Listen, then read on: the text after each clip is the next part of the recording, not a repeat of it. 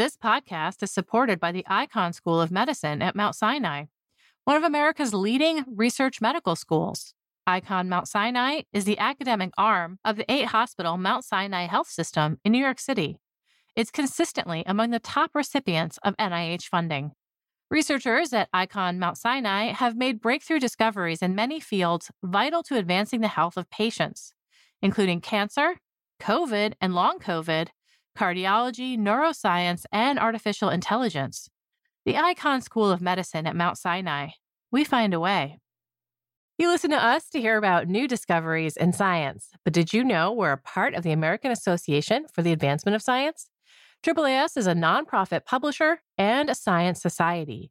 When you join AAAS, you help support our mission to advance science for the benefit of all. Become a AAAS member at the silver level or above to receive a year's subscription to science and an exclusive gift. Join today by visiting AAAS.org/join. That's AAAS.org/join.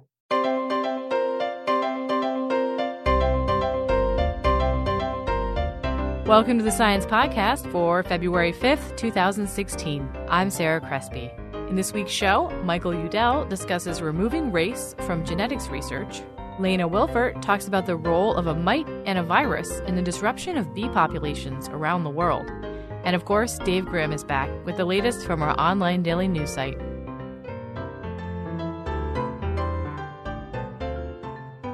Support for the Science Podcast is provided by AAAS, the American Association for the Advancement of Science. Now we have David Grimm, editor for our daily news site. He's here to talk about some recent online stories. I'm Sarah Crespi.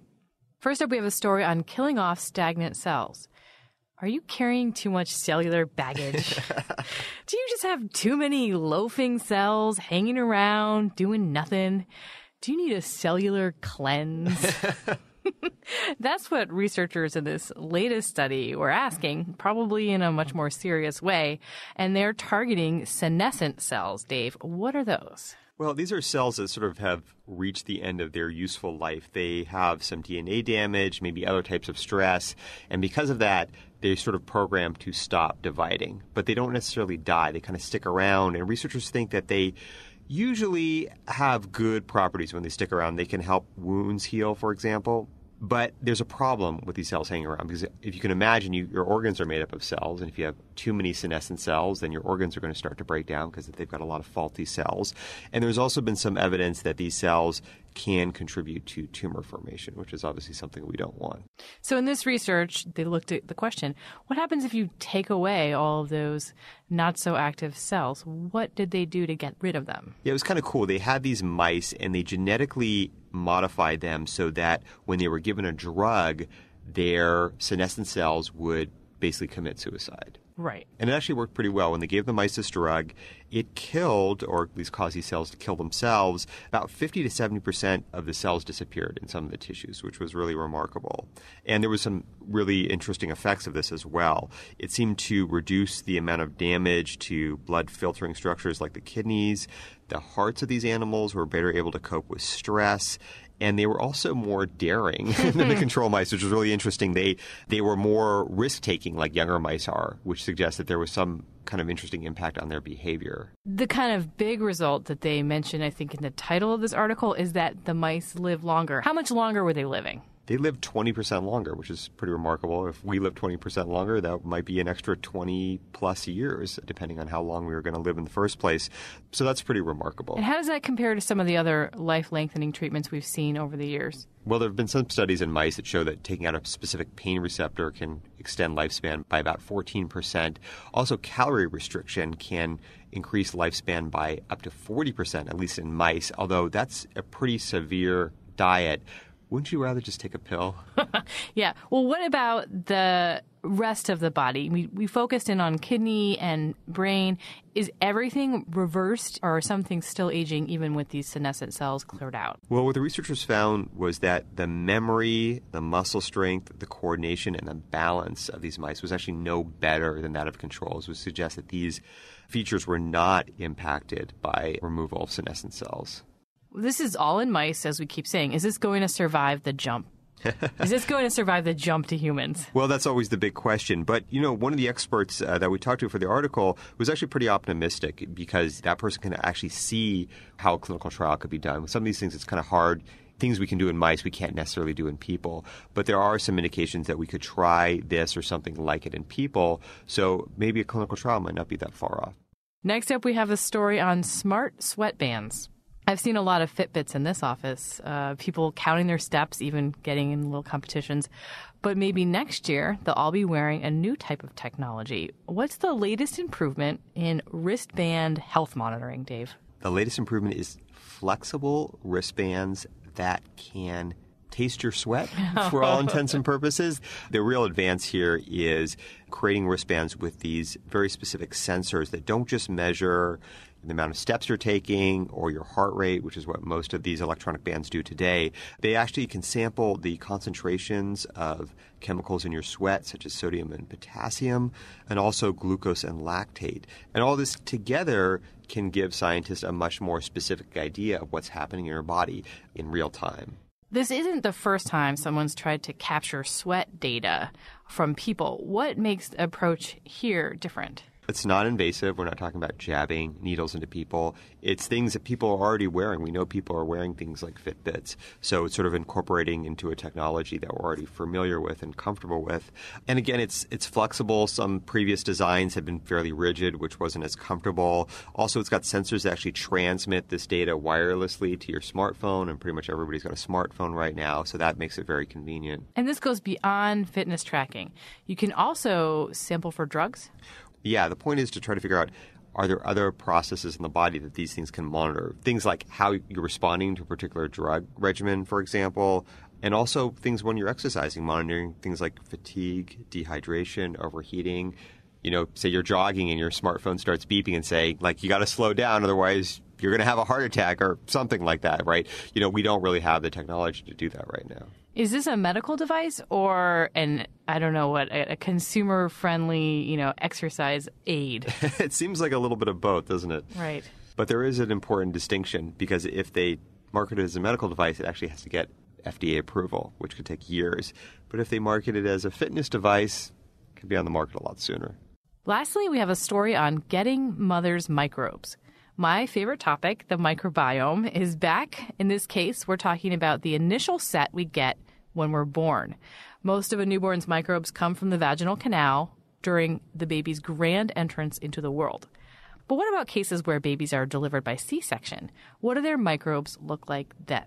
And actually, their microbes tend to be different. Babies that are born vaginally tend to have a lot of microbes, perhaps not surprisingly, that resemble those of the birth canal. But those that are born via C-section have a lot of microbes that resemble those of the mother's skin, also perhaps not surprising. The big question is, does that difference make a difference? Right. So what are some of the links that the researchers try to connect C-section birth with down the road? Well, the science isn't settled, but there is some suspicion that having microbes from the mother's birth canal can protect against things like asthma, obesity, and other health issues, which is why there's some concern if you're having a lot of children born via C-section, as is happening in Latin America, where in some countries up to 50% of births are via C-section, what might be the long-term health impact for some of these children?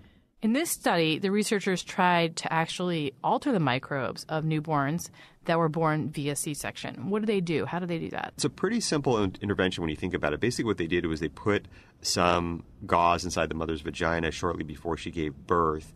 And after this baby was born via C-section, they wiped this gauze all over the infant for a couple minutes. Did that do anything to their microbial populations? Surprisingly, it had an effect. The researchers found that over the next 30 days, the microbiomes of these kids that were born via C-section more closely resembled the microbiomes of the kids that were born vaginally versus the controls that didn't get wiped down with this gauze. And these are all really small numbers, right? These are really small numbers. They only had 4 infants that received the treatment versus just 7 controls. So it's a pretty small study. And the follow-up was 30 days. So is that the next step, getting bigger sample, longer time? It was a short follow-up. And the other issue is that not all of the microbiome changed. So the researchers saw changes in the skin and the mouth, but not necessarily changes that would be indicative of a changing gut microbiome, which is the microbiome we talk a lot about when we talk about things like susceptibility to disease, obesity, things like that. So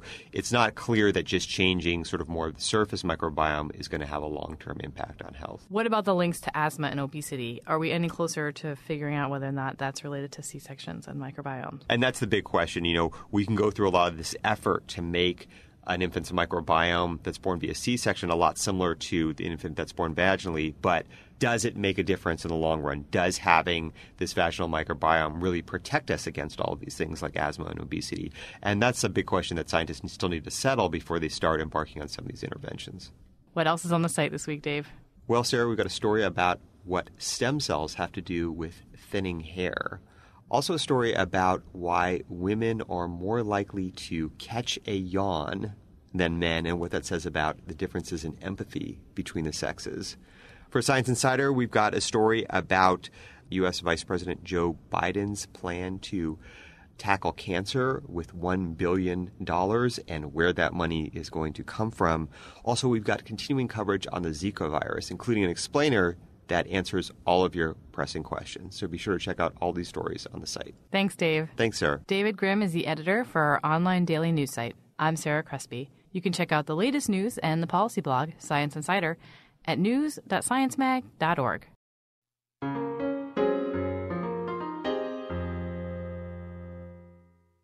Should race be used as a variable in genetics research when it doesn't really have a basis in genetics? I spoke with Michael Yudell about what scientists and the journals that publish their research can do to ensure we continue to study human diversity while moving past historical conceptions of race. For more than a century, scientists have been arguing about whether race is a useful tool in the biological sciences. What can it tell us about the relationship between humans and their evolutionary history, between humans and their health? In the wake of the Human Genome Project, the answer seemed to be not a whole lot. Francis Collins has since called race a flawed and weak concept and argued that we needed to move beyond it. Yet the use of race persists in genetics, despite voices like Collins, like Craig Venter and others, leaders in the field of genomics who have called upon the field to move beyond it.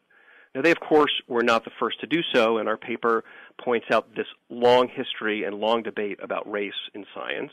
But we believe it's time to revisit this debate and bring biologists, social scientists, and scholars from the humanities together to find better ways to study the ever-important subject of human diversity.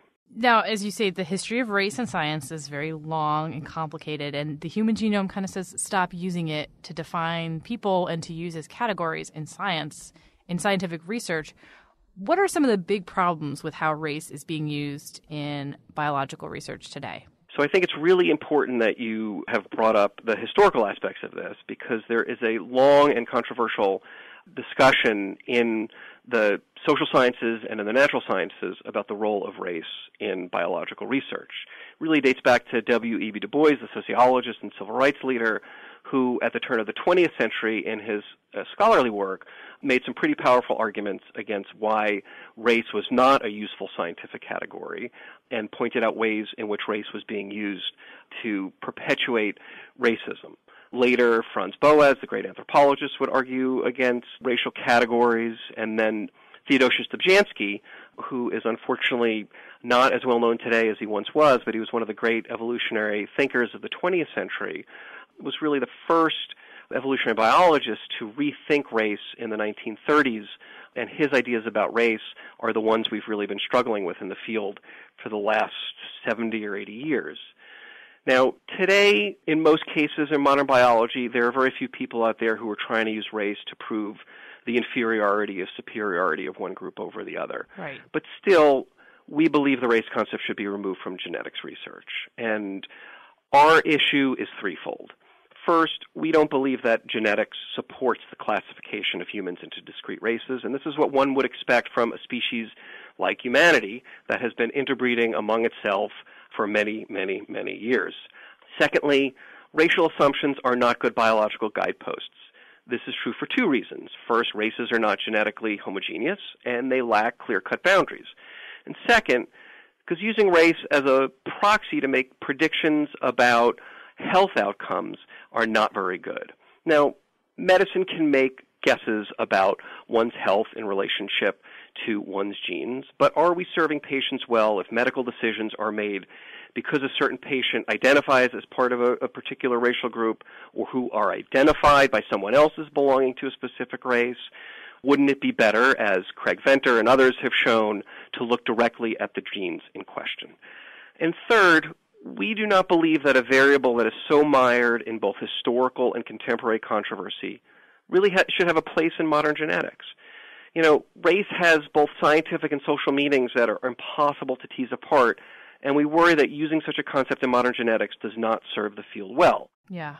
And an everyday geneticist, if there is such a thing, where do they come across the idea of race when they're conducting their studies? How does it come into, the practice of science on a daily basis? Race gets used as a variable in all sorts of research. Our issue isn't with race per se. Race is, of course, real. We live in a country where skin color has long been used as a way to systematize discrimination and brutality, but that's not what we're arguing in this paper. We're arguing simply that race is not a useful tool to study human genetic diversity and that there is potential harm in doing so.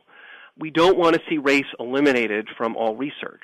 Our only call is to reconsider the way in which race is used in a genetic context, the way in which it reinforces ideas that there are discrete biological differences between populations of people. So what are some new ways of thinking about genetic diversity that might be more fruitful in terms of scientific research? So, that's sort of where our paper leaves off. Our paper really digs into the current challenges, and what we do with the paper is make two recommendations. One is we call on scientific journals to help rationalize the use of terminology that's used to classify humans. To date, this has been done only in a piecemeal fashion, making any sort of sustained field-wide change unfeasible and difficult. But we'd like to see journals in the biological sciences and related fields make a call to their authors and to their reviewers to rationalize terminology so that studies can be compared, between one another, so that you don't have one study that uses, let's say, race, another study that uses ancestry when studying the same thing, and how do you compare those things? So our suggestion is, pick some terms. We would prefer geographical ancestry. So one thing you point out in your article is that giving someone's ancestry rather than their race might be a more process-oriented description. Can you talk about that a little bit? Yeah, sure. So we distinguish in the paper the idea of ancestry from race. On the one hand, we believe that ancestry is a more useful term, a useful variable to genetics, and it's less historically loaded. Ancestry, we believe, is a process-based concept that helps us understand the admixing events that led to one's existence and contribute to our genomic makeup. Another way to think about this is that ancestry is a statement about someone's relationship to other people, other individuals in their genealogical history, whereas race is a concept that's hierarchical in nature because you place people into discrete groups without necessarily understanding the more complicated genomic histories that individuals are made up of. My thinking tends to go towards what's happening in the U.S. in terms of race, but this is something that you would want to apply globally, correct? Yeah, absolutely. I mean, geneticists from the United States are doing work globally, particularly when they think about evolutionary questions and broader health questions. So this isn't just a U.S. issue. I mean, most of the scientists doing research in genomics are part of a global effort. The Human Genome Project was an effort that took place across many continents. So, this is an issue for all peoples. One of the suggestions from your group is that the National Academies convene a panel to further delve into the study of human diversity. How would that work, and what kind of things would you hope to see as a result of that kind of panel? So what we're hoping to do with the National Academies panel is to have scholars from across multiple disciplines come together to figure out a solution to this long vexing question. People have been talking about removing race from research for many, many decades, and it hasn't happened. So our recommendation is to put a bunch of really smart people in the room who are dedicated to the study of humanity to think about ways to understand human genetic diversity in both scientific and social terms that don't recapitulate these old ideas about discrete races. What we would want to see is, some time spent on gathering scientific, historical, and sociological data to think about how race has been used, to talk about scientists who are studying human genetic diversity, to hear from them ways in which they think the field might move forward. And then we want to bring lots of people together to look at this data and to come up with some recommendations and make those recommendations to the field and to the journals that our work is published in. All right. Well, Michael, thanks so much for talking with me. It's been a pleasure, Sarah. Thank you so much. Michael Yudell is a historian and public health ethicist. He and his colleagues write about race and genetics research in a policy forum this week in Science.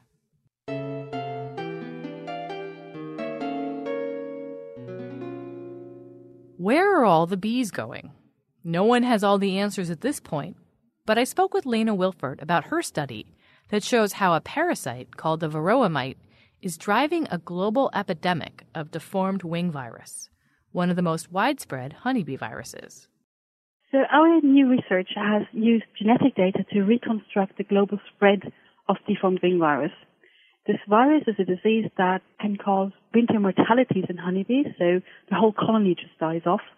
Our data shows that is related to the emergence of a new vector, an ectoparasitic mite, but that the spread itself is man-made and it's driven by European populations of our common European honeybee, Apis mellifera. How are bees doing right now? I've been hearing about decreasing numbers, serious problems with bee colonies for years. Is this still happening? In my mind, there's always two things here. One is honeybees and one is wild pollinators, bumblebees, and solitary bees. There's some good news there, actually. Globally, the number of honeybee hives has been increasing, and it's very much because people have been taking up beekeeping, especially in countries in South America, for example, where beekeeping wasn't previously common. So that's good news. In North America, for example, and also in Europe, honeybee hive numbers have been declining. So in the United States, there's been almost a 60% decline since the Second World War in the number of honeybee hives. Recently, much of that is due to problems with disease.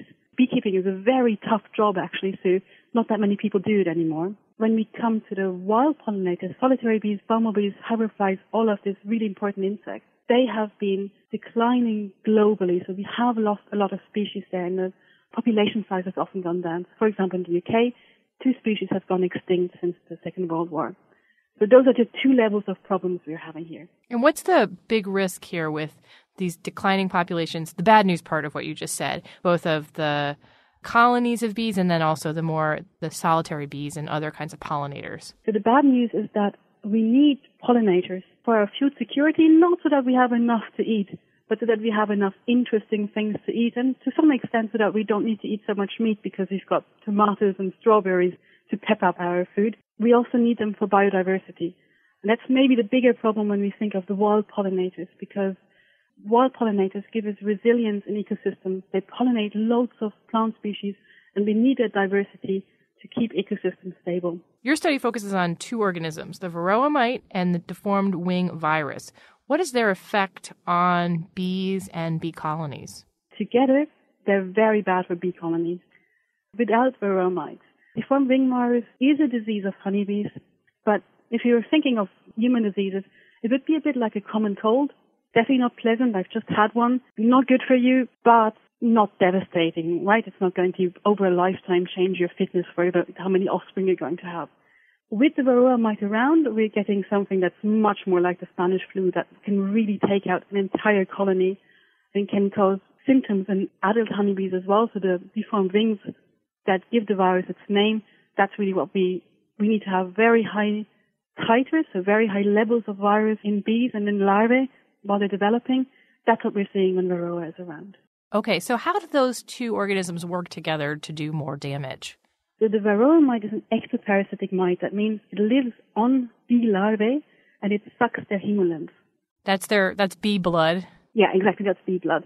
So we get a double to triple whammy there because the varroa mites have this direct route into the bee blood. I'll use that word. And as with any kind of disease, if you imagine, there's something that you would usually get by eating it, or by coming into some kind of surface contact, if someone took the same thing and took a hypodermic syringe and injected it into your bloodstream, that disease would get much, much worse and really reach a completely different level. That's the main effect that we see here. The varroa mite is carrying this virus inside of it and it injects it into the larva? Well, it can certainly inject it, so there's a direct transmission route there. There's a bit of an argument whether the varroa mite can replicate the virus inside itself or whether it only accumulates it. In any case, probably can get very high levels of virus right into the bees. And of course, it causes them injuries, so another route through which the virus can get into, and possibly it also has some effect where it depresses parts of the immune system of the bees, so makes them less able to fight off the disease. Well, we know these things are bad for bees. What are the unknowns? What were the unknowns going into your study? The unknowns that we wanted to investigate here is how does deformed wing virus spread globally, geographically, but also between hosts, and we wanted to know whether this is an emerging disease that came in with the varroa mite, or whether we are really talking about a re-emerging disease, something that was merely changed by the varroa mite. How did you look for evidence to support one of these options or the other of these options? So we looked at sequence data of deformed wing virus, and we used reconstruction methods to see the geographic spread patterns and the patterns between hosts are. And you found that the deformed wing virus is a re-emerging disease. What led you to that conclusion? A re-emerging virus is a disease that has been around, but a change in the host-parasite interaction, the ecology, causes an increase, a new epidemic. So that's something that we're, for example, unfortunately now seeing with tuberculosis. We can see that deformed wing virus is around in populations that don't yet have varroa, and we also have evidence to suggest that it was there before the varroa first emerged.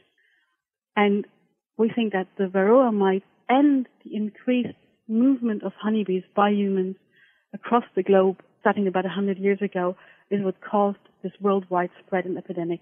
And what is the geography part from your results? What did you see in terms of where this is happening and where it's coming from? So what we're saying is that the main driver of the global spread over the last decades are European populations of European honeybees. That's sort of the big hub that emerges.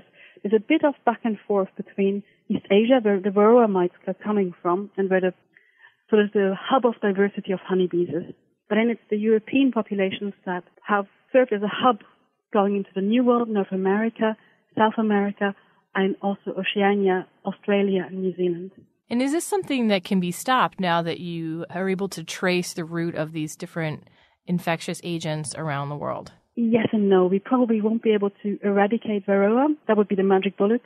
That's probably not going to happen for a lot of reasons. It certainly shows us that we should really maintain these varroa-free refugia that still exist in Australia and, for example, Newfoundland is the other big landmass. So those are places where there are no varroa mites at all? Yeah, there's no varroa mite there yet. But the bigger message to take from all of these results that have come out our work, but also other research over the last few years, is that these are multi-host pathogens. They don't just infect honeybees. They infect wild pollinators as well. And beekeepers really have sort of the big sentinel function there in keeping their honeybee colonies healthy. They're also helping to protect wild pollinators. I guess that's our main message, really. Beekeepers, keep up the good job and think of the pollinators around you. How does this relate to what is called colony collapse disorder? Well, colony collapse disorder is, by my definition and many academics' definition, what happened in the United States in 2006 and 2007, where for reasons that we still haven't been able to really nail down, there were huge mortalities of honeybees with very unusual patterns. The whole colonies were just being abandoned. And that really only happened to that extent once. If it had been deformed wing virus, our American colleagues would have found that out, but they did the study to look for that, and that wasn't it. So colony collapse disorder is a somewhat different topic. It does highlight the scale of things that can happen in a highly domesticated species. Is this a good model for some of the effects we might see as global trade just inevitably increases? What this highlights on a broader scale outside just pollinators is that it shows that even with the best of intentions, when we move around animals and plants globally to places where they aren't already, then we risk spreading disease, and this sort of thing has the potential to happen. Lena Wilfert, thank you so much. Thank you very much. Lena Wilfert is an evolutionary geneticist and senior lecturer in molecular evolution at the University of Exeter. And that concludes this edition of the Science Podcast. If you have any comments or suggestions for the show, write us at sciencepodcast@aaas.org or tweet to us at Science Magazine. You can subscribe to the show on iTunes, Stitcher, SoundCloud, and many other places, or listen to us on the Science site. The show is a production of Science Magazine. Jeffrey Cook composed the music. I'm Sarah Crespi. On behalf of Science Magazine and its publisher, AAAS, thanks for joining us. This week's episode is brought to you in part by Science Careers. Looking for some career advice? Wondering how to get ahead or how to strike a better work-life balance? Visit our site to read how others are doing it. Use our individual development plan tool, access topic-specific article collections, or search for an exciting new job. Science Careers, produced by Science and AAAS, is a free website full of resources to help get the most out of your career. Visit sciencecareers.org today to get started. You listen to us to hear about new discoveries in science, but did you know we're a part of the American Association for the Advancement of Science? AAAS is a nonprofit publisher and a science society. When you join AAAS, you help support our mission to advance science for the benefit of all. Become a AAAS member at the silver level or above to receive a year's subscription to science and an exclusive gift. Join today by visiting AAAS.org/join. That's AAAS.org/join.